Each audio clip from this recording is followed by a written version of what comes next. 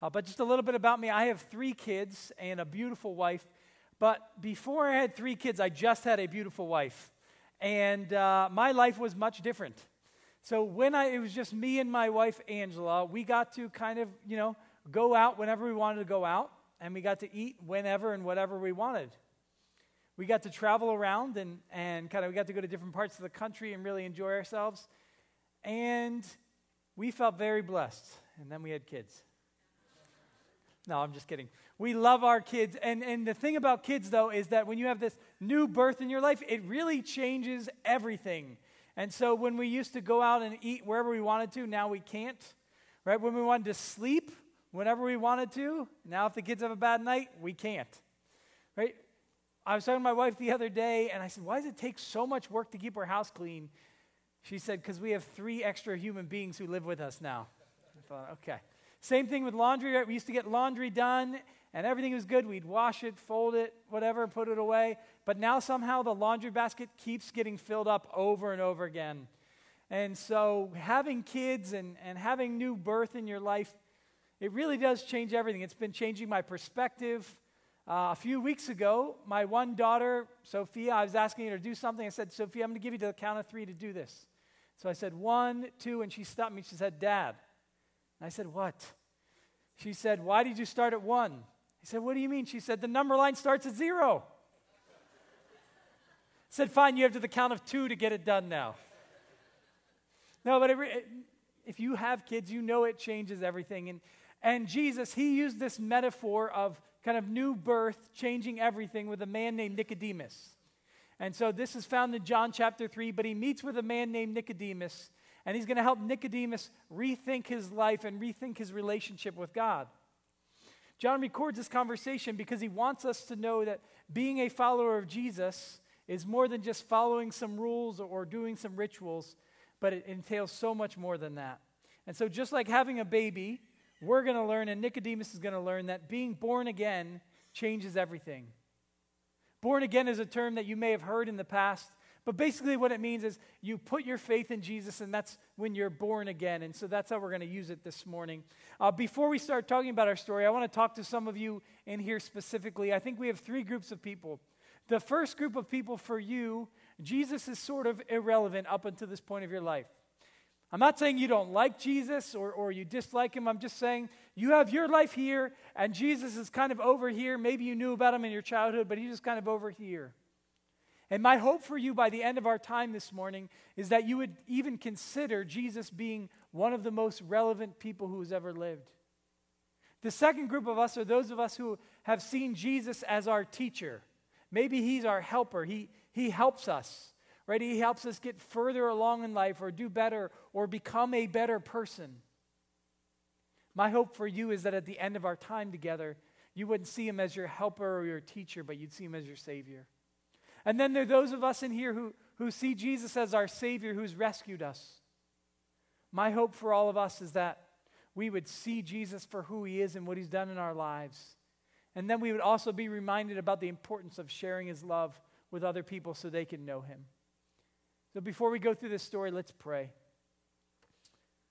Father, I thank you that you've given us your word and you've told us what you think and in some ways how to live. And God, most of all, you've given us the truth about what you've done for us. I pray today as we look into your word that it would speak to us and change us, and we'd leave here different people because we know you better. God, open up our hearts. In your name, Jesus. Amen. So John chapter 3, verses 1 through 15, you can turn in your copy of the scriptures if you have it on your phone or a tablet or a paper Bible. We'll also have it up here on the screen. But most people know John 3:16. That's probably the most memorized verse in Scripture. And we're going to talk about that next week. So we're going to stop one verse short of that. So if you don't hear it at the end, don't be shocked. You'll hear it next week. But we're going to talk about the story that led up to that. And in this story, Jesus is going to answer 3 questions for us. And the guy Nicodemus, he may not be asking these questions, but Jesus is going to answer them anyways. And here's the first question Jesus is going to answer. It's this: who must be born again? Who must be born again? Verses 1 through 3, here's how it goes. It says, "Now there was a Pharisee, a man named Nicodemus, who was a member of the Jewish ruling council. He came to Jesus at night and said, 'Rabbi,' which means teacher, 'we know that you are a teacher who has come from God, for no one could perform the signs you are doing if God were not with him.' Jesus replied, 'Very truly I tell you, no one can see the kingdom of God unless they are born again.'" To understand what's going on here, we need to go back a chapter. At the end of chapter 2 in the book of John, it talks about Jesus being at the Passover festival. And the Passover festival was kind of the biggest celebration in all of the history of Israel. And so everyone had to come to Jerusalem, and Jesus was there doing signs and miracles. And there were lots of people who were believing in him, but there were these religious leaders who weren't so sure. We learn about Nicodemus that he was one of these religious leaders. He was part of the Jewish ruling council. They called that the Sanhedrin. And the Sanhedrin, I want you to think of the Supreme Court of the United States. That's what the Sanhedrin was like, except they dealt with civil affairs, religious affairs, and obviously legal affairs. So Nicodemus was a pretty powerful person. He probably came to Jesus on behalf of a group of people from the Sanhedrin. But then Jesus later says something specific about Nicodemus. And when you read it in kind of the original language it's written on, he says, "You are Israel's teacher," but it's kind of like not one of their teachers, you're their teacher. Which meant Nicodemus was probably one of the highest ranking teachers in all of Israel at this point. Now, I think of that like a Bible college professor or seminary professor, like the person that you would look at and say, they probably know all the answers. Like they've written papers on things that my small brain will never think about. Like they're just the person you go to for wisdom. Another thing we notice about Nicodemus, he comes to Jesus at night, which probably meant he didn't want his conversation to be out in the public, but he wanted to ask Jesus things kind of hidden. Here's the problem with Nicodemus and his conversation with Jesus. We actually don't know what Nicodemus wants with Jesus. Because all we see with Nicodemus is he says some nice things about Jesus, says he's from God, and then what does Jesus do? Jesus kind of just cuts him off, doesn't let him answer his questions, because you know what Jesus is doing? Jesus isn't there to answer Nicodemus' questions. He's there to answer Nicodemus' spiritual condition. That's what he's doing in this part. See, in verse 3, he says, "Very truly, I tell you, no one can see the kingdom of God unless they are born again." Whenever you see Jesus say very truly, or truly, truly, or verily, verily, based on your translation, here's what he's saying. This is really important, so you need to pay attention. So he's kind of signaling Nicodemus, pay attention to this. He says, no one can see the kingdom of God unless they're born again. The kingdom of God for Nicodemus and kind of his buddies was a concept of a future kingdom that God would be ruling over the whole world, and the Jewish people would be ruling with him. So it was this kind of utopian time that was going to come, and we still believe will come. But for Nicodemus to get into this kingdom, there were two qualifications. The first one is you were from the right family. So you were part of a Jewish family. You were a son or a daughter of Abraham. Remember the song, Father Abraham Had Many Sons? Not going to sing it. But Father Abraham, so you were part of Abraham's family because he kind of started the whole Jewish people. God used him. And then the second thing you needed to do was be a pretty good person. Right? Not perfect, but you had to kind of sacrifice the right things and in general follow the Jewish law. And if you did those things, then you get into the kingdom of God. And so Nicodemus is not even questioning whether he's going to be in the kingdom of God. He's one of the head teachers of Israel. He's really morally upright. He probably follows the law to a T. He's not even thinking of this, but Jesus is. And Jesus says, hey man, you need to be born again if you want to get into the kingdom of God. So Jesus making a point to Nicodemus, whether you're the worst of the worst or the best of the best, you need to be born again. So the answer to our question, who needs to be born again? Most of us know it, everyone. Right? That's the answer. Who needs to be born again? Every single person. See, all the religious things that Nicodemus had done, all the religious points that he may have scored, Jesus looked at him and said, hey, that's good, but that's not what we're going for here. See, because to get into the kingdom of God, to have eternal life, it really is putting your faith in Jesus. And that's what born again means. And Nicodemus, though, he actually did have one part right. See, it was getting into the family that's important. But it wasn't getting into the family of the Jews.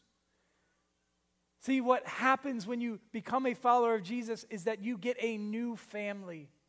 You become part of the family of God, and so now you're a son or daughter of God, not of Abraham.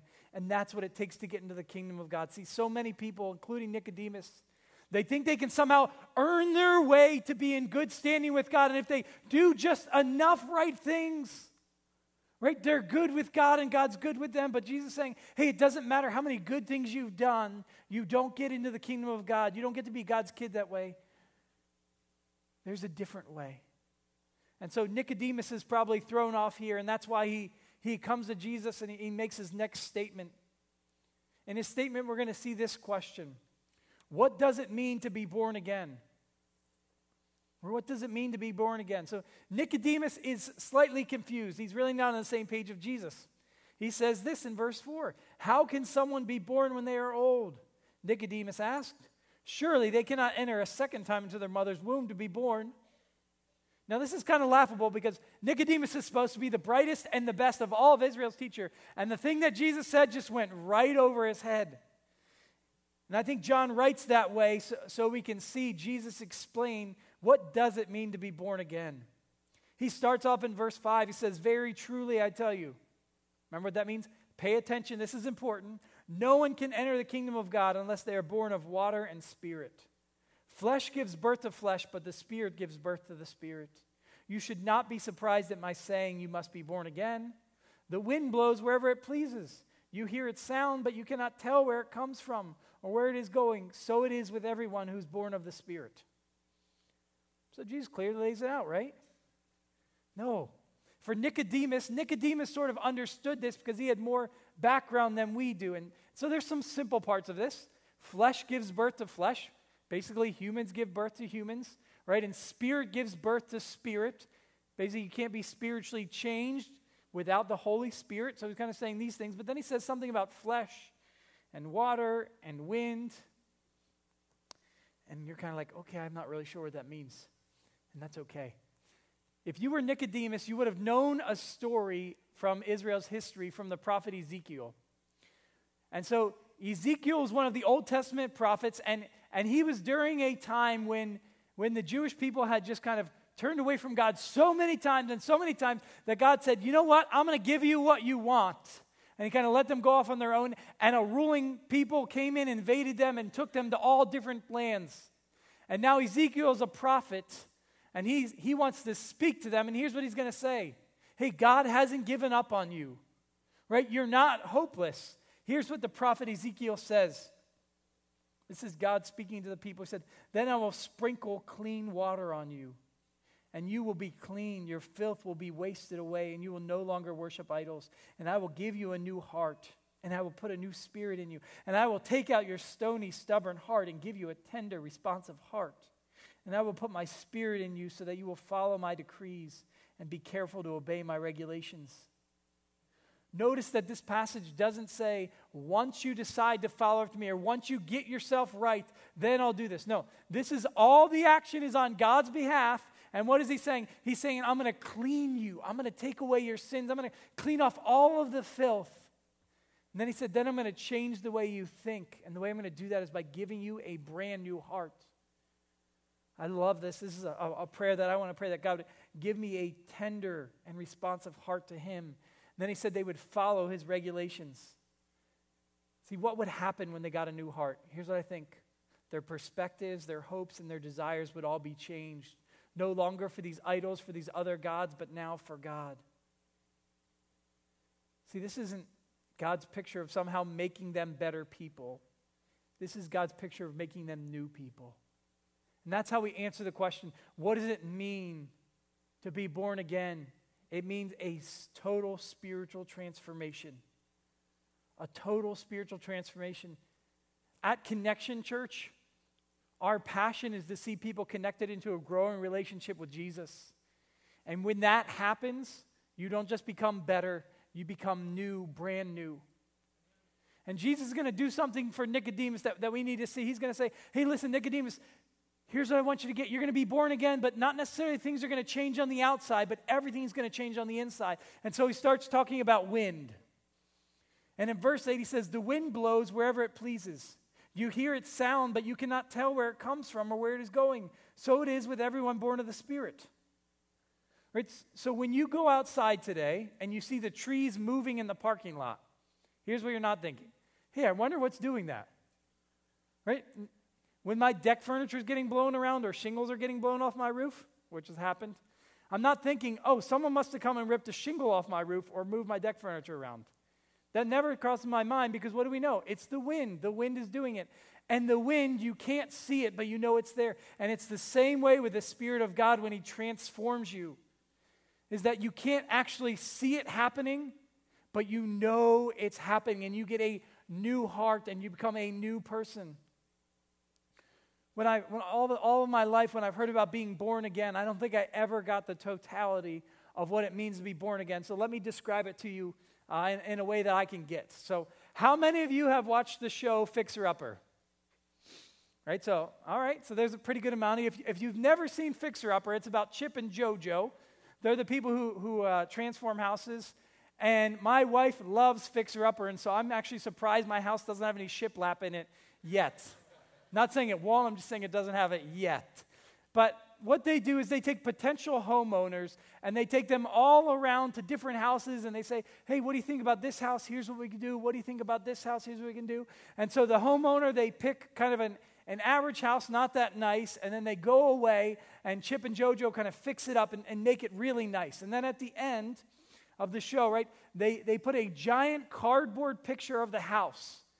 And they bring the homeowners and they sit them in front of it and they say, are you ready to see your house? And the people are like, yeah. And then a commercial comes because that's the best part, right? Because you're like, what happens? So then a commercial comes, then it comes back and they're like, are you ready to see your house? And they're like, yeah. And they pull it apart. And they see this house and they start crying and hugging and, but what they're really looking at is the same house and it kind of looks a lot nicer. There's a new porch, there's new paint, kind of probably walls are taken out. It just kind of looks newer and nicer. That's not what being born again is like. Being born again is more like the show Extreme Total Home Makeover Something Edition. I always get confused. So whatever that's called, right? And thousands of volunteers come, okay? And they find a house. The hosts find a house, and they're going to help a family. So they send that family to Disney World. And then they start working on the house. But sometimes the house is so bad off that all they can do is just crush the house, tear it down to the ground, and then build a brand new house for the family. And then when the family comes back, instead of a cardboard picture, there's a bus. And what did it say? Move that bus, right? Everyone's so excited. And then a commercial, right? And then they come back, move that bus, move that bus, move that bus. But here's what I want you to get. Ready? They pulled up to the same address that they used to live at. The houses around their house are the same. Not much has changed until they move that bus away, and what do they see? Something brand new.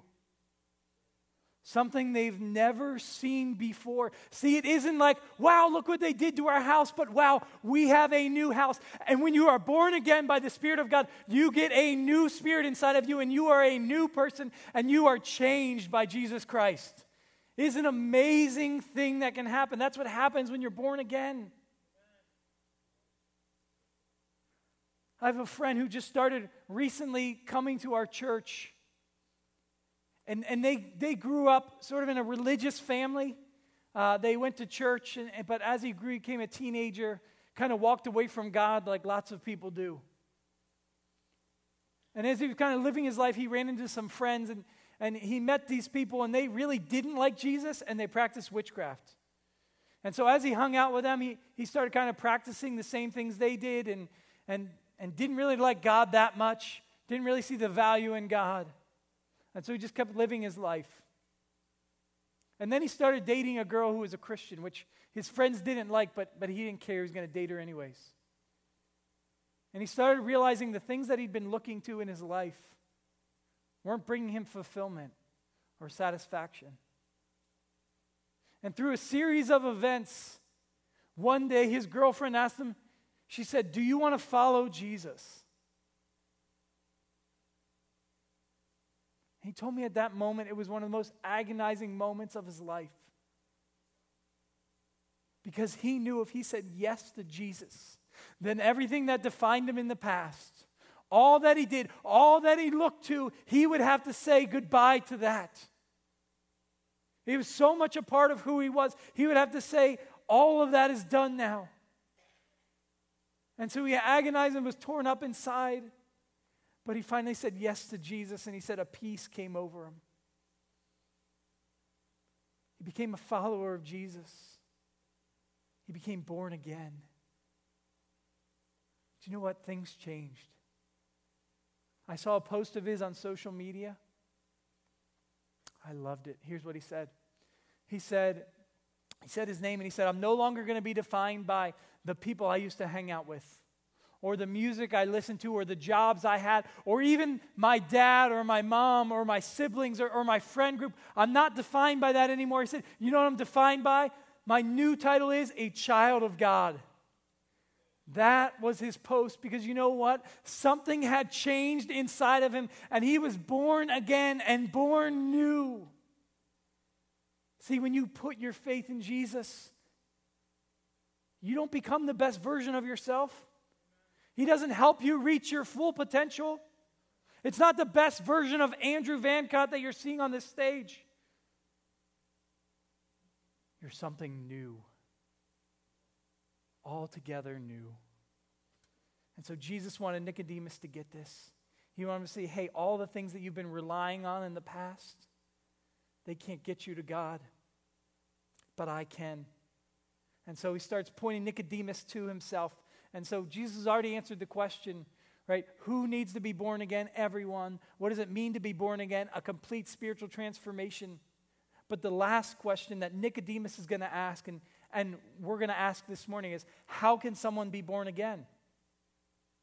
How can someone be born again? In verse 9, Nicodemus is dumbfounded. He's like, I don't understand how this can happen. How can this be? Jesus starts up in verse 10. You are Israel's teacher, said Jesus, and you do not understand these things. Very truly, I tell you.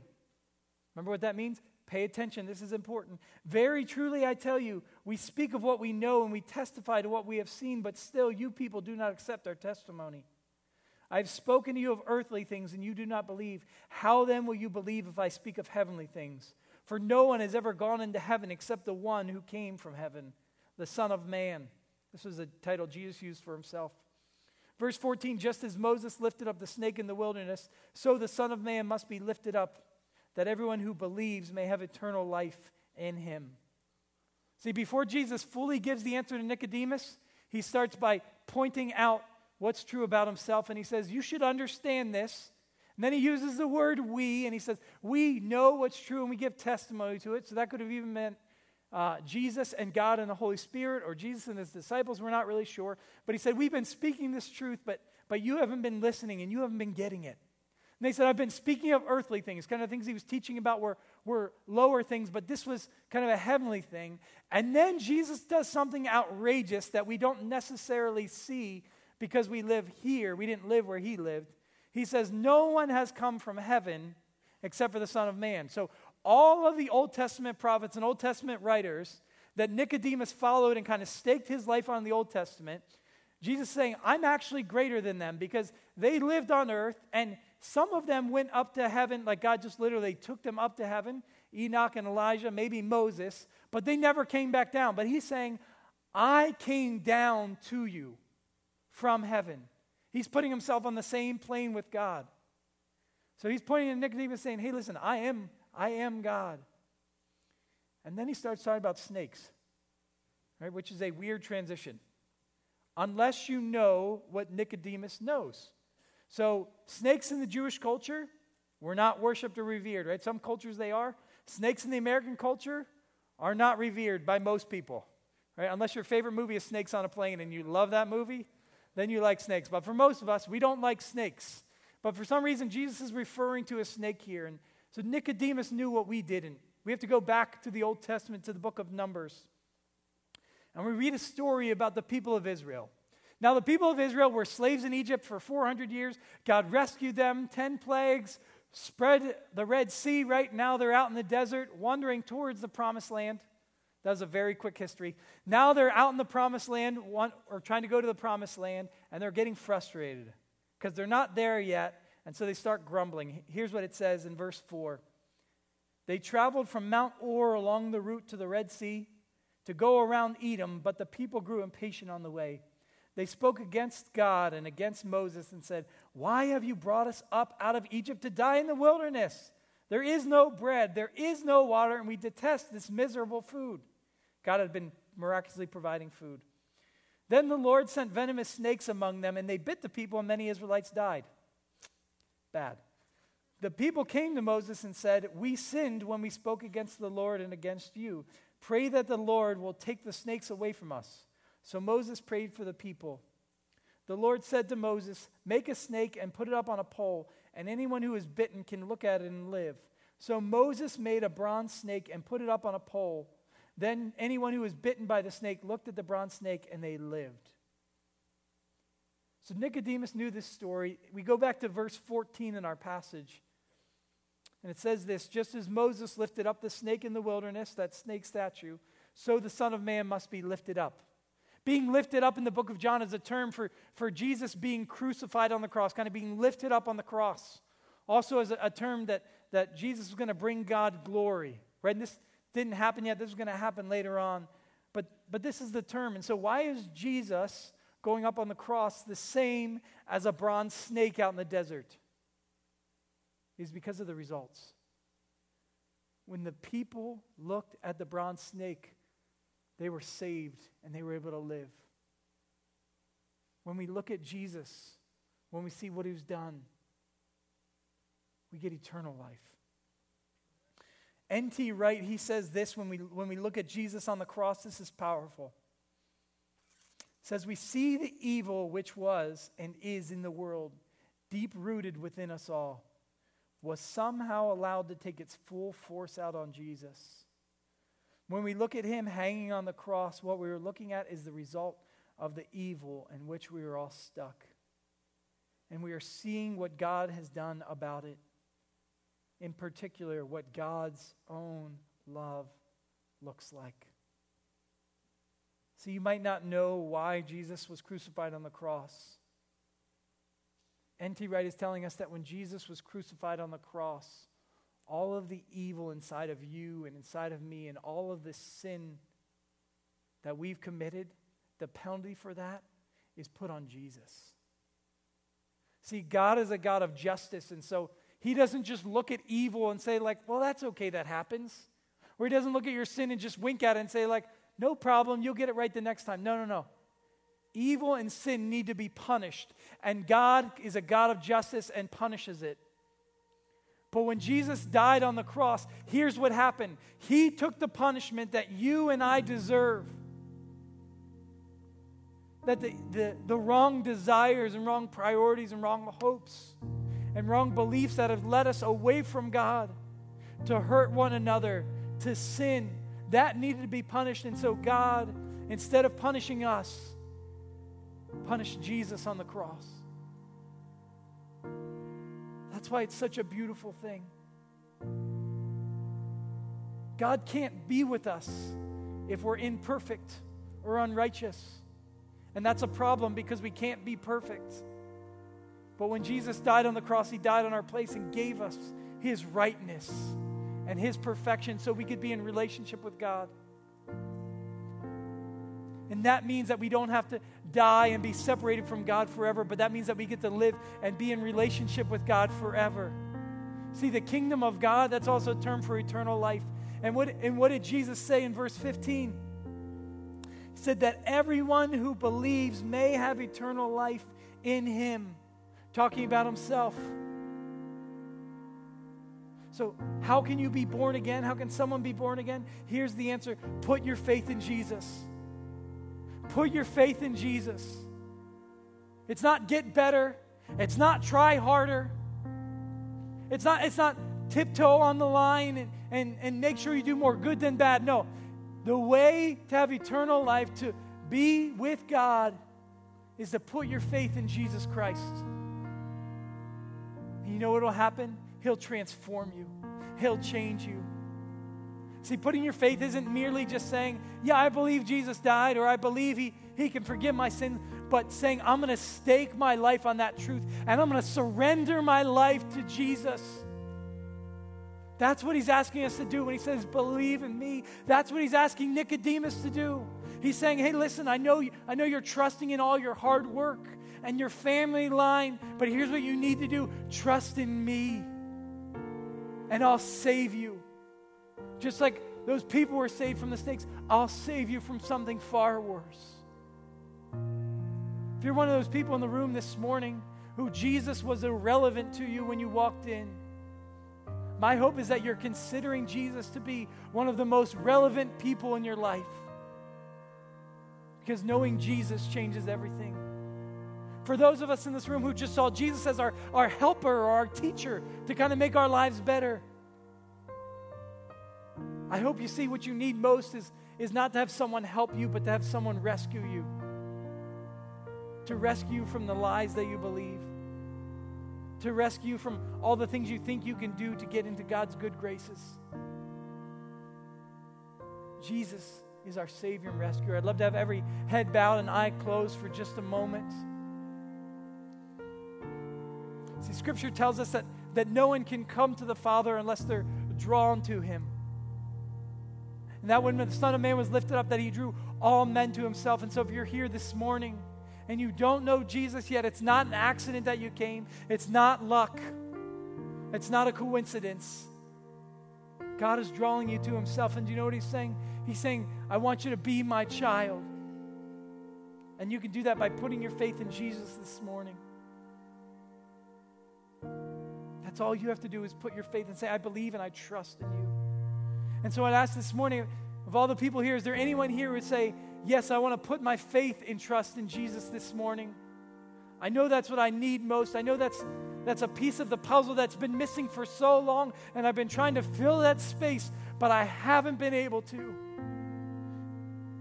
And so if that's you this morning and you just sense that you need Jesus, maybe you want to follow after Him, would you just raise your hand and let me know? Say, Andrew, I want to follow after Jesus. I need Him. Say, there's been something missing for so long. Thank you. See that hand? Are there other people in here who would say, I need Jesus more than I could ever imagine?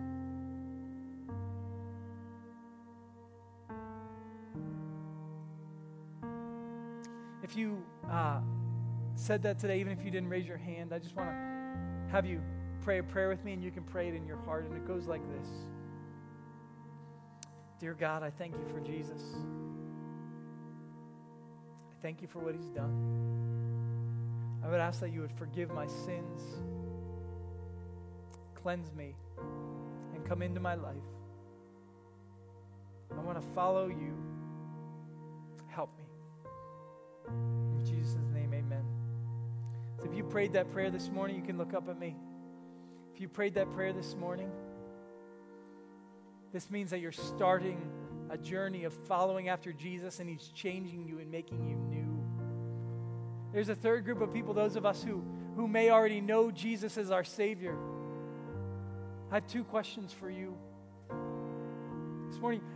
Are your priorities and hopes and decisions like those of a person who's been completely transformed to follow after Jesus?